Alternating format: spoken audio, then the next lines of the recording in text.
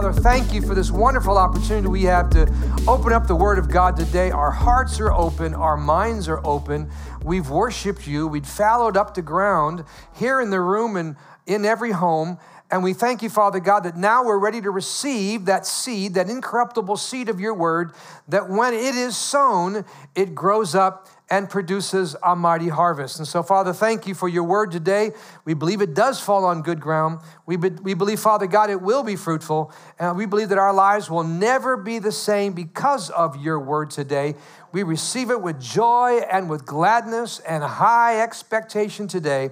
And all of God's people said, Amen. Over the last 6 weeks, as you know, we've been unpacking 10 qualities of what it means to be a disciple. 10 qualities that'll take just a mere believer and turn him or her into a fully devoted disciple of Jesus Christ. And so we've endeavored to do that. We've started this series by talking about the price of being a disciple. We gave you the first 5 qualities of becoming a fully devoted disciple. Last week, we started the second part of the series.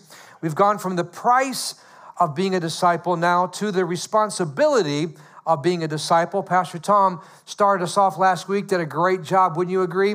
Did a great job on the 6th quality, living morally pure in an impure world.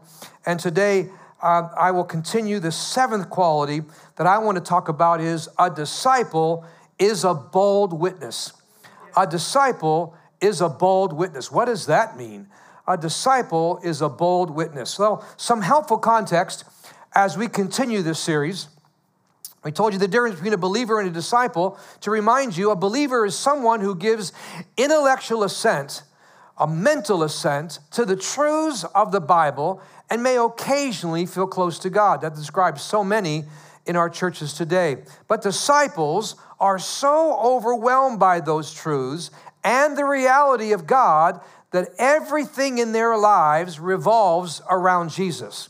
You know, I've been at this long enough to know that I would never assume that there are believers everywhere that their life revolves around Jesus, because I know that's not true.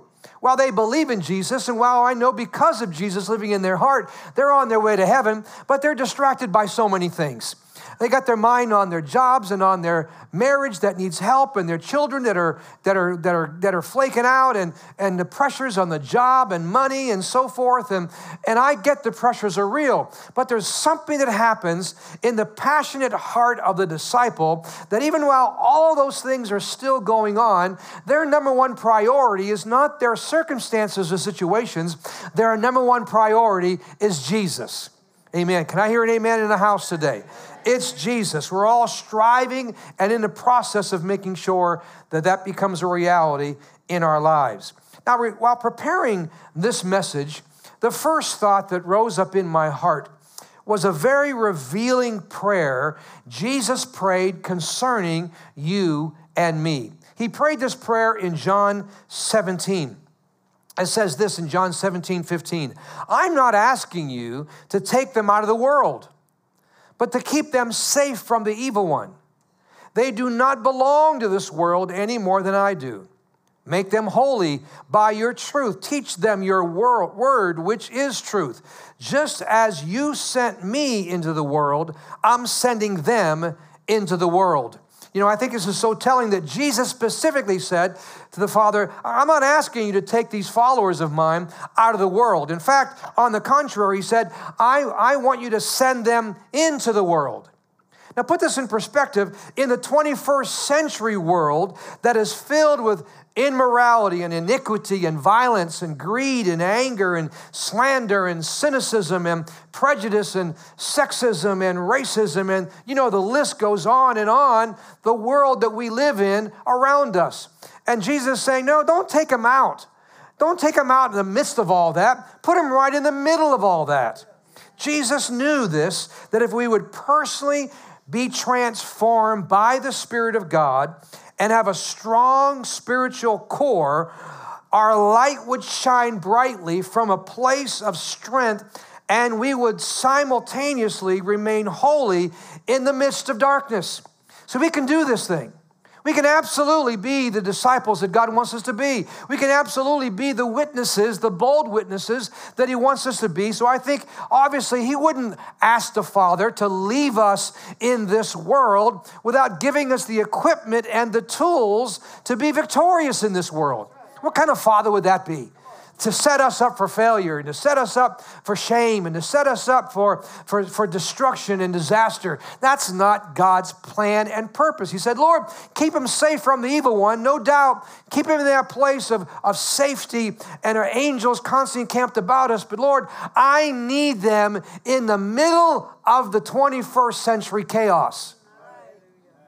Are you hearing that today? The world that Jesus sent us to is not this distant, far-off land in some remote regions of the earth, but the place in which each of us conduct our everyday life. It's in our homes. It's in our neighborhoods. It's with our neighbors. It's with our school, our colleges. It's where we go eat. It's where we shop. It's in our workplaces. Amen. And the world comprises of all these areas, and we need to recognize that God wants us to engage in the lives of the people God has brought into our lives. Listen very carefully. The world was never supposed to be a threat to the church, but rather the mission field of the church, which through Jesus Christ has the power to change our world rather than being changed by our world. That's God's plan. God never wanted you to live your life like in the castle and with a moat around your house, and the drawbridge comes down. We got to go to Stop and Shop quick, and we run to Stop and Shop, and we run back to our castle, and the gate goes up, and we're safe and secure in our little fortress. That's not God's plan. God never created you for that. God never created me for that we would live these isolated monk-like lives, not talk to anybody or live amongst anybody. No, God said, I want them to be so strong and so full of my spirit and so full of my anointing and so full of my love, understanding my mercy, understanding my grace, that they realize their place is right in the middle of the chaos to let their light shine. That's God's plan. That's God's purpose, and that's the adjustment all of us need to make. But it'll take each of us, every one of us, to personally rise up and change our perspective of the world and the people that live right around us. Instead of hiding from the world and being overwhelmed by the evil in it, we need to see our world the way Jesus sees our world, trusting in the power of the Spirit that's working constantly on the inside of us. Amen. Now, let me be clear. Reaching out to those far from God is not a nice idea. Jesus commanded it. Believers ignore the command, but disciples obey it. Matthew 28, Jesus spoke to his followers and said, I have been given all authority in heaven and on earth. Therefore, go and make disciples of all nations, baptizing them in the name of the Father and the Son and the Holy Spirit. Teach these new disciples to obey all the commands I have given you, and be sure of this. I am with you always, even to the end of the earth. These verses are known as the Great Commission. Many of us, because of our lack of understanding or our urgency about this, we tend to look at these verses as the Great Suggestion. It is not the Great Suggestion. It's the Great Commission. It's a command. It's not whether you get around to it or think about it, or maybe when you finally develop into a fully devoted, perfect child of God, then come around to it. No, he's telling us this is our commission as believers. And we must feel that this urgency and this sense of responsibility. And unfortunately, so many believers feel no urgency and feel no responsibility regarding the Great Commission. Jesus goes on to say in another set of verses, he says this in Acts 1:8, but you will receive power when the Holy Spirit comes upon you, and you will be my witnesses, telling people about me everywhere in Jerusalem, throughout Judea, in Samaria, and the ends of the at the ends of the earth. So everywhere in the Boston area, in New England, in United States, and around the world. Amen. That's God's plan, and sharing Jesus is not optional for disciples. We may have to change some things around us. We might have to change our attitude to be more effective. But whatever it is we need to do to change so that we can follow Jesus' command, that's what disciples do. So to become effective disciples, we need three things. Are you ready? To become effective disciples and effective witnesses, we need three things. Number one, we need bold love. Everybody say bold love. Bold love. We need bold love. For centuries, people who read the Bible always marveled at the love of God. It wasn't this love that was syrupy and sentimental greeting card kind of love. It was strong and sacrificial and life-changing. It got people's attention. His love, people were amazed by it. They were mesmerized that he would love with such depth and love with such compassion and love so completely and love such a wide range of people. When people in the world today think of Christians, do they see us as people who are known for our sacrificial care of others? Or do they see us only as narrow, self-righteous, judgmental opponents of everything that the world values? See, when we're known for only what's wrong instead of for what's right, we lose our audience. Amen. See, love is the chief hallmark of a disciple. It's the chief trademark, if you will, of the disciple. As the old song says, they'll know we are Christians by our love. See, the quality of our love is proven by the willingness, the willingness to step into people's lives and provide for them help, care, and time, even when it's costly and inconvenient, even when they don't agree with our principles and our doctrines. Amen. See, in Matthew 22, 37 to 40, we read there, and you can look it up later, Jesus explains the entire content of God's laws and commands in the Old Testament and sums it up with four simple but profound life-changing words. 4 words. Love God, love people. Love God, right? Love God, love people. Say it with me. Love God, love people. That's our assignment. It doesn't get any hard. It's not complicated. We make it so complex. Love God, love people. To love the way Jesus loved means that we need to be open to every part of ourselves, not just portions of ourselves that's comfortable to expose or be a blessing to or offer assistance and help to, and respond to the love of God by letting God love us in return. And then our hearts overflowing in that same love to people he loves, who is everyone, every person on the face of the earth. Amen.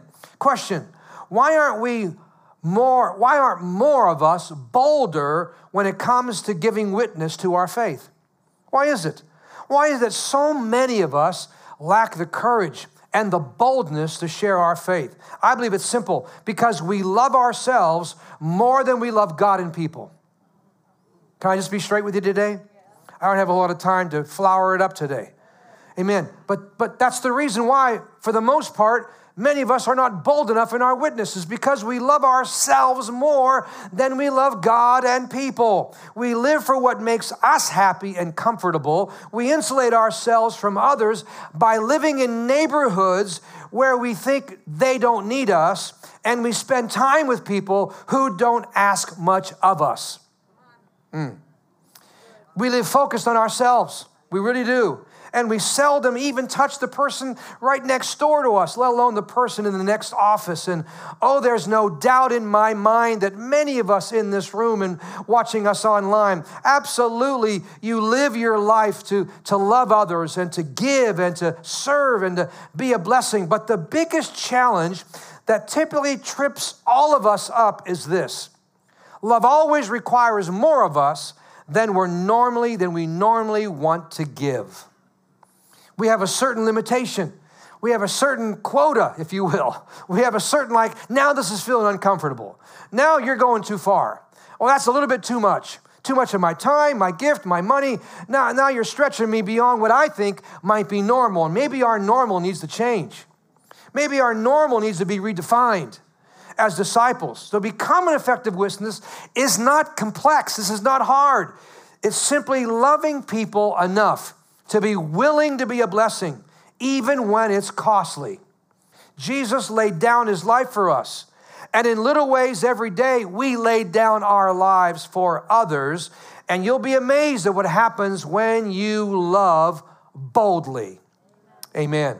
Number two, the second thing that's required to be an effective witness is bold influence. Bold influence. Say it with me. Bold influence. What does bold influence look like? Well, Jesus had two powerful words, metaphors, if you will, to illustrate our identity, to illustrate our role, to illustrate his people and the impact we're supposed to have around us. We read it when Jesus spoke to the crowd in Matthew 5, starting at verse 13. He says, "You are the salt of the earth. But what good is salt if it has lost its flavor? Can you make it salty again? It'll be thrown out and trampled underfoot as worthless. You are the light of the world, like a city on the hilltop that cannot be hidden. No one lights a lamp and then puts it under a basket." Go back, please. "Instead, a lamp is placed on a stand," thank you, "where it gives light to everyone in the house." Verse 16, "In the same way, let your good deeds shine out for all to see, so everyone will praise your heavenly Father." These are great verses of Scripture and so enlightening for us today to understand not only bold love, but now bold influence. Salt and light is how we influence people, right? God wants us to be flavorful and colorful, not drab and bland. He wants us to be interesting. He doesn't want us to be boring. I got to tell you, most Christians I've hung out with, they're boring. They're boring. You need to do something besides reading your Bible.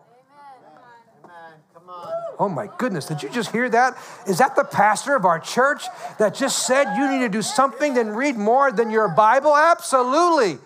How about understanding a little bit more about the world? How about having some interests and not just needlepoint? Or I'm not against needlepoint, but I'm saying, right, expand your horizon and learn a little bit about the world and be able to have a conversation and not be so heavenly minded you're no earthly good.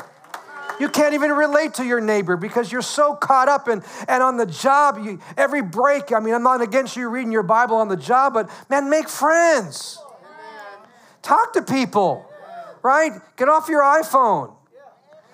See, salt and light is supposed to be what? Flavorful, colorful, not drab and bland. The ancient world didn't have refrigerators, so we know that in order to preserve their meat that would spoil in a couple hours, they had to cure it with what? With salt. And we know that's true, but salt does more than just preserve meat. It also gives it flavor. Can I talk to all the cooks in the room today? Is salt important? Absolutely. Barring a diet issue, right? We all like our salt, and cooks know that the most important flavor that can be oftentimes is simply some added salt. It makes every food more delicious, right? So for disciples of Jesus, the first role of salt is obvious. Here it is. There's two, actually. Here's the first one. The gospel of grace is the only preservative that keeps people from experiencing the wrath of God and eternal alienation we deserve because of our sins. Here's what salt does. It's the gospel of grace.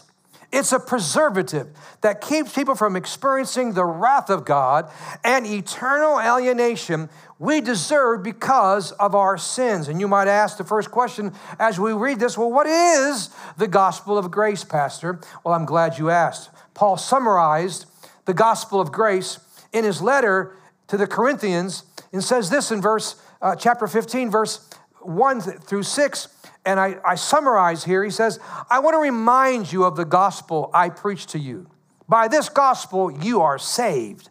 that Christ died for our sins according to the Scripture, that he was buried, and that he was raised on the third day according to the Scriptures, and that he appeared to Peter and then to the 12. And after that, he appeared to more than 500 of the brothers at the same time. See, what are the four most important parts of the gospel message? It's listed right here.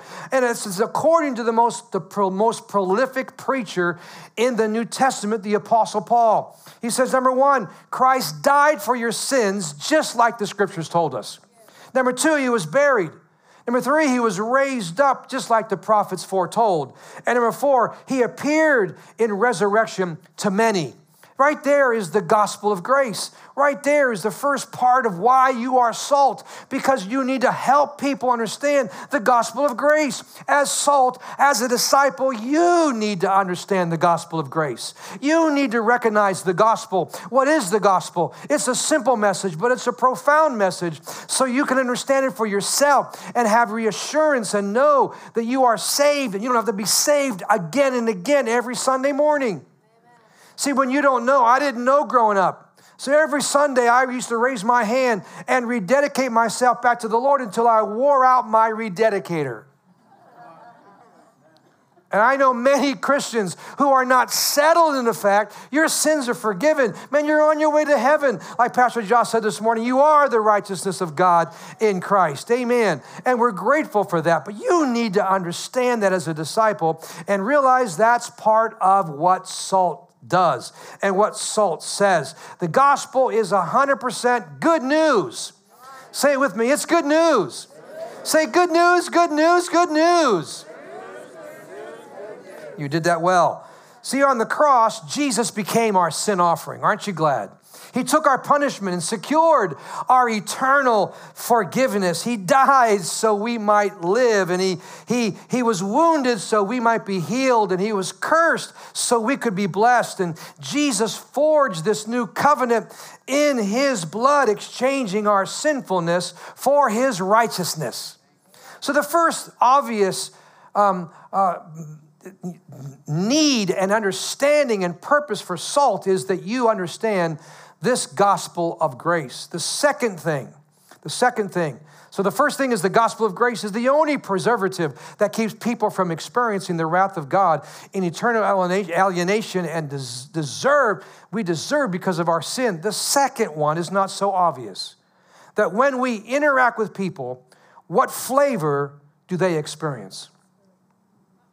When we interact with people, what flavor do they experience? Do they say, man, that's delicious? I've never heard it like that before.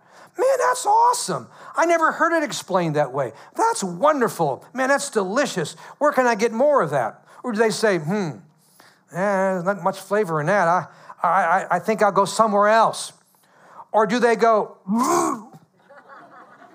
man, that's disgusting. Come on, somebody. I'm not talking necessarily in reference to their response to you talking to them about the gospel. I'm referring to our normal, everyday interactions. Do we leave them hungry for more, or do we leave them thinking, man, I don't like that, and I'm not going there to hear more of it? Amen. Jesus said that we are lights to people around us, and we need to understand that. We are lights, so we are not only salt, but we are light. So we understand the benefits of salt. What's the benefits of light? The benefits of light is, number one, it illuminates reality so people can see clearly to make good decisions. See, when you're in the light, you realize, whoa, where am I? I didn't realize I was so lost. I didn't realize my life was such a mess. I didn't realize, I thought everybody was like this. Everybody around me is confused. Everybody around me living in sin. Everybody around me is fooling around. Everybody around me is having sex outside of marriage. Everybody around me is living their lives any old way they want to. Whatever feels good, do it. When light hits them, they realize, whoa, I didn't realize I wasn't seeing clearly. So the light that we share, the salt that we give, and the light that we expose, the light opens up people's eyes, and the blinders that have been blinding them are lifted, and they begin to realize, whoa, I need Jesus. And if we're not salt and light, we can't preserve and we can't be flavorful. And if we're not salt, amen, and if we're not light, then we can't help people see clearly to make good decisions. And number two, it makes beautiful things more visible, vibrant, and attractive. Amen. How many know the gospel is attractive? Jesus is attractive. The help of the Holy Spirit is attractive. Knowing you can be healed if you're sick, that's attractive. Knowing you can be set free and start over again when you've messed up your life, that's attractive. And unless the light shines on that, people are hopeless and think, wow, I'm destined to be a loser the rest of my life. I'm destined to be this losing person just like my grandfather and my father. There's no hope unless the light comes and makes the obvious things that are already beautiful more beautiful. That's what light does. You can have a piece of artwork on the wall and it just sits there. You put the right light on that, right? And what happens? The vibrantness of the colors and the dimension that the artist put in there suddenly comes alive. Why? That's what light does. Salt and light. Jesus said we are to shine like a city on a hill so everyone in the surrounding countryside can see the source of our light. We put it on a lampstand. We don't hide it. We put it on the lampstand so people can see how we are walking in love. And we have been loved by God, that we are forgiven, that we have been accepted by God, that we understand the mercy and grace of God, that we understand the power of the Spirit. And so that's an example to the world because we let our light shine. In the darkness, even the loveliest of flowers or painting or a person can go unnoticed, but in the light, brilliant colors and beauty pop out, amen, and amaze people. That's what a disciple does. That's what I do. That's what you do. If we're born again, God has put that light in us. Is it shining or is it hidden? Is your light shining or are you hiding it? Hiding it because of fear or intimidation, or hiding because you feel so unqualified, hiding because you just don't know what to do. Amen. Does it reveal the reality of sin and grace so people can make good decisions about God? And does it show the beauty of Christ, all he is, all he has done, and all he has planned for each one of us? When somebody gets into light and sees what God has done and sees what God will do and see how God has sealed their future and given them a hope and a future, not one of evil and disaster, let me tell you something, the gospel becomes attractive. The gospel becomes this beam, this rallying cry to a world that's lost and dying and suffering and sinking, right? Amen. That's our responsibility. That's your responsibility. That's my responsibility as salt and light. Amen. Now, for a minute, let me just get in your kitchen for a minute. Can we just get personal a little bit? Well, whether you give me permission or not, you know I'm going to go there. Amen. See, many Christians think social media is the perfect platform for all kinds of crazy and offensive messages.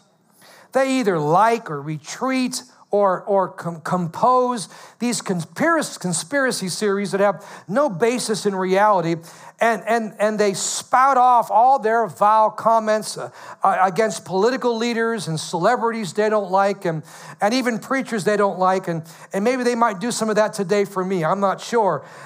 But I don't know who's worse, either the left-wing liberals or the right-wing conservatives. It's getting quiet in this Presbyterian church. Amen.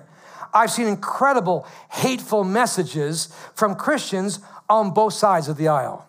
Amen. So Paul uses this analogy again about salt near the end of his letter to the Colossians. He reminds us about this in Colossians chapter 4. He said, walk in wisdom towards those who are outside, redeeming the time. Let your speech always be graced and seasoned with salt, that they may know how you ought to answer each one. That you may know how you ought to answer each one.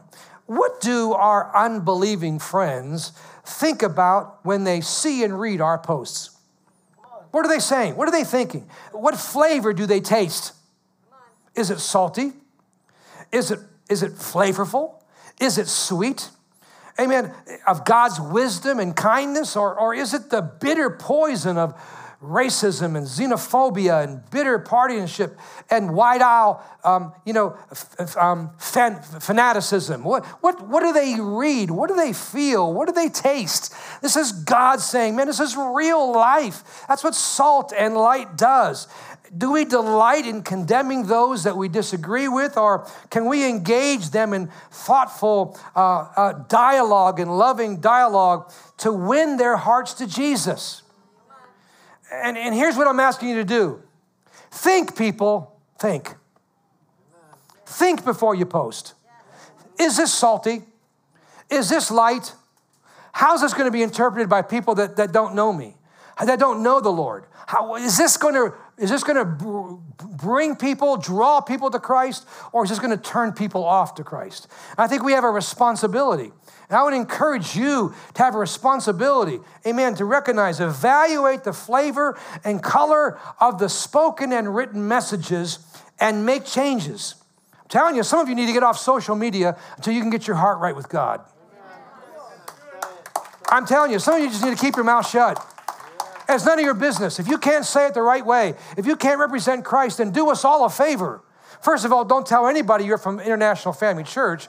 Number two, get off that thing so that you can get your heart right with God. And maybe when your heart is right with God and you now fully understand His love and fully understand the mercy and grace of God that's on your life, then maybe your attitude might change and maybe you might become more flavorful and maybe you might attract more people to Christ than being this constant stiff arm that turns people off from the rest of us who are trying to do this right. Can we just be a team today? Can we just work together today and be a bold witness? Hallelujah. Now, you might not like those words, but nonetheless, they're just true. They're just true. Our lives broadcast messages everywhere we go. Our words send messages. Our clothes send messages. Our cars communicate to those around us. We used to have this saying, we still have this saying that Vern and I raised our kids with, and when they would leave the house or we would leave the house, we would say to each other, don't forget, the cameras are always on. We tell our kids, the cameras are always on. The cameras are always on. And if we claim to be something and we can't back it up with our walk, then we just need to keep our mouths shut and grow in God until we can open our mouths full of grace and salt and light and be a blessing to our world. Can I hear an amen today? Amen. Don't be one of those Christians that say, you know what, no one's going to tell me what to do or say. Again, believers versus disciples. Believers still have a foot in both worlds. And they feel conflicted about being Jesus' instructions about being salt in life because they don't have the testimony to back it up. But disciples know better. They understand that it's time to reveal the beautiful colors of the gospel that we are so in love with, the beautiful pictures of Jesus and His sacrifice and His shed blood and His life for us. Thank God for Jesus today. Let's finish this. The third thing that's required for effective witness is bold service. Say it with me, bold service. Bold love, bold influence always shows up in bold service. I won't spend a lot of time on this, it's simply to say that Jesus is our perfect example of how He emptied Himself and became a servant to all, didn't He? Yes, He did. And He wants us to follow in His footsteps. Paul is a great example. He was an angry, power-hungry, vindictive leader. But when Jesus met him on the road to Damascus, God's love melted Paul's heart. His life was no longer about power and prestige and having the upper hand and winning the argument, but about the wonder of Jesus' power and compassion. His life radically changed. His life and his approach to life and his approach to people, while he was strong and understood God's word, it was always in love and had deep compassion. And we often get the order of events backwards. We start off telling people the gospel and hope they'll respond so we can then have a relationship with them. Their faith is, in effect, their ticket to give all of us permission now we can move forward. First, think like me, and then we can have a relationship. That's not the heart of God. That's not the model Jesus gave us example. Paul and others were servants. Their starting point, listen, their starting point is serving people no matter what they thought or acted like. You need to read 1 Corinthians 9, 19 through 23. Write that down. 1 Corinthians 9, 19 through 23 in the Message translation, where Paul talks about meeting the needs of a wide range of people. Don't you dare let your faith, and only if they respond to your faith, to be the condition of why you'll continue a relationship with them. It's not about whether they accept your faith or not. That's not the calling card. That's not the qualification of you having a relationship with people that are different than you. The reason why you have a relationship with people that are different than you is because you serve them. And in serving them and in loving them, then that opens the door for them to have faith in Christ. Can you see the difference? Please, so many people, if they don't respond or appreciate or yes me and follow the way I do things, we can't have a relationship. An important question for you is, does telling people about Jesus act like a weight around your neck? It stirs up your heartbeat as we were speaking today. Hands begin to sweat a little bit and you begin to feel a little uneasy and maybe a little guilt tries to come in and creep in from the enemy? Or does your love for God and for people naturally and supernaturally motivate you to interact with people on a daily basis? Certainly we can benefit with some training. Certainly we can benefit, well, how do I witness and how do I do this and have some clear, effective strategies. But that's not the problem for most Christians. Training is an easy hurdle to get. It's everywhere. The real issue is deeper. Is God's grace truly amazing to us, or is your Christian faith still a bunch of do's and don'ts and have-tos? If your Christian faith is still a bunch of do's and don'ts and have-tos, if your Christian faith is still about the letter of the law, if your Christian faith is still about all those things that we can't do and all the things that we shouldn't do and things we shouldn't say, and it's not about the grace of God, it's not about the love of God and the mercy of God, then you have to relearn some things. You're just a simple believer on your way to heaven that'll be totally ineffective on this earth. And you need to become a disciple and learn to grow in your walk with God. Amen. Because when we experience the love of God, amen, to the extent that we are no longer filled with ourselves. And with gratitude, we say, thank you, Jesus, that my sins are forgiven. Thank you, Jesus, for the privilege of eternal life. And I'm on my way to heaven. Thank you, Jesus, I've been affected by your mercy and your grace. It'll change everything about how you reach out to people and the preconditions you put on who you reach out. This is good preaching today. Someone who is a disciple and understands how to walk in bold love, bold influence, and bold service, they have this deep conviction that guides them. Here it is. It's all about people, no matter where they are or who they are. There's no preconditions. If you got preconditions on this, and if you have certain segments of society that you might say, I might be stretched over here, but I'm sure not going to be over here. It's not God. It's all about people, no matter where they are or who they are. Believers pick and choose people based on lifestyles and beliefs. Disciples value everybody, no matter who they are or where they are. Wow. You cannot have a mindset that says, I'll reach out and learn to love those who are immigrants looking for a better life, but I'm drawing the line when it comes to the LGBT community. I'm not going there. That's crazy. That's not God. Can I say it? Even though you don't want me to hear it, you don't want to hear it today?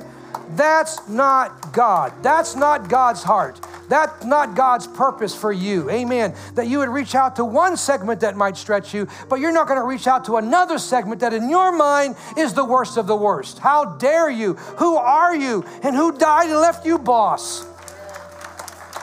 I rebuke that in the name of Jesus. I correct that by the Spirit of God, and I'm not ashamed to do so today.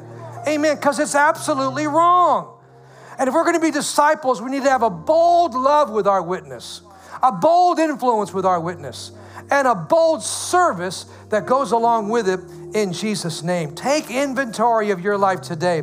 And amen, are you desiring to grow in bold love, bold influence, and bold service so you can be a bold witness? If you need to make some adjustments like we all have had to make in our lifetime, please make them so you can represent God, represent IFC, represent your family name, represent God in a way that, man, you are going for it and you are doing it. We don't have to be obnoxious and rude about it. We can learn to be like Jesus because his life and his light and his salt and his gospel is living on the inside of us, and may we ever be living epistles and living billboards every day of the goodness of God. Hallelujah. Amen. So be it.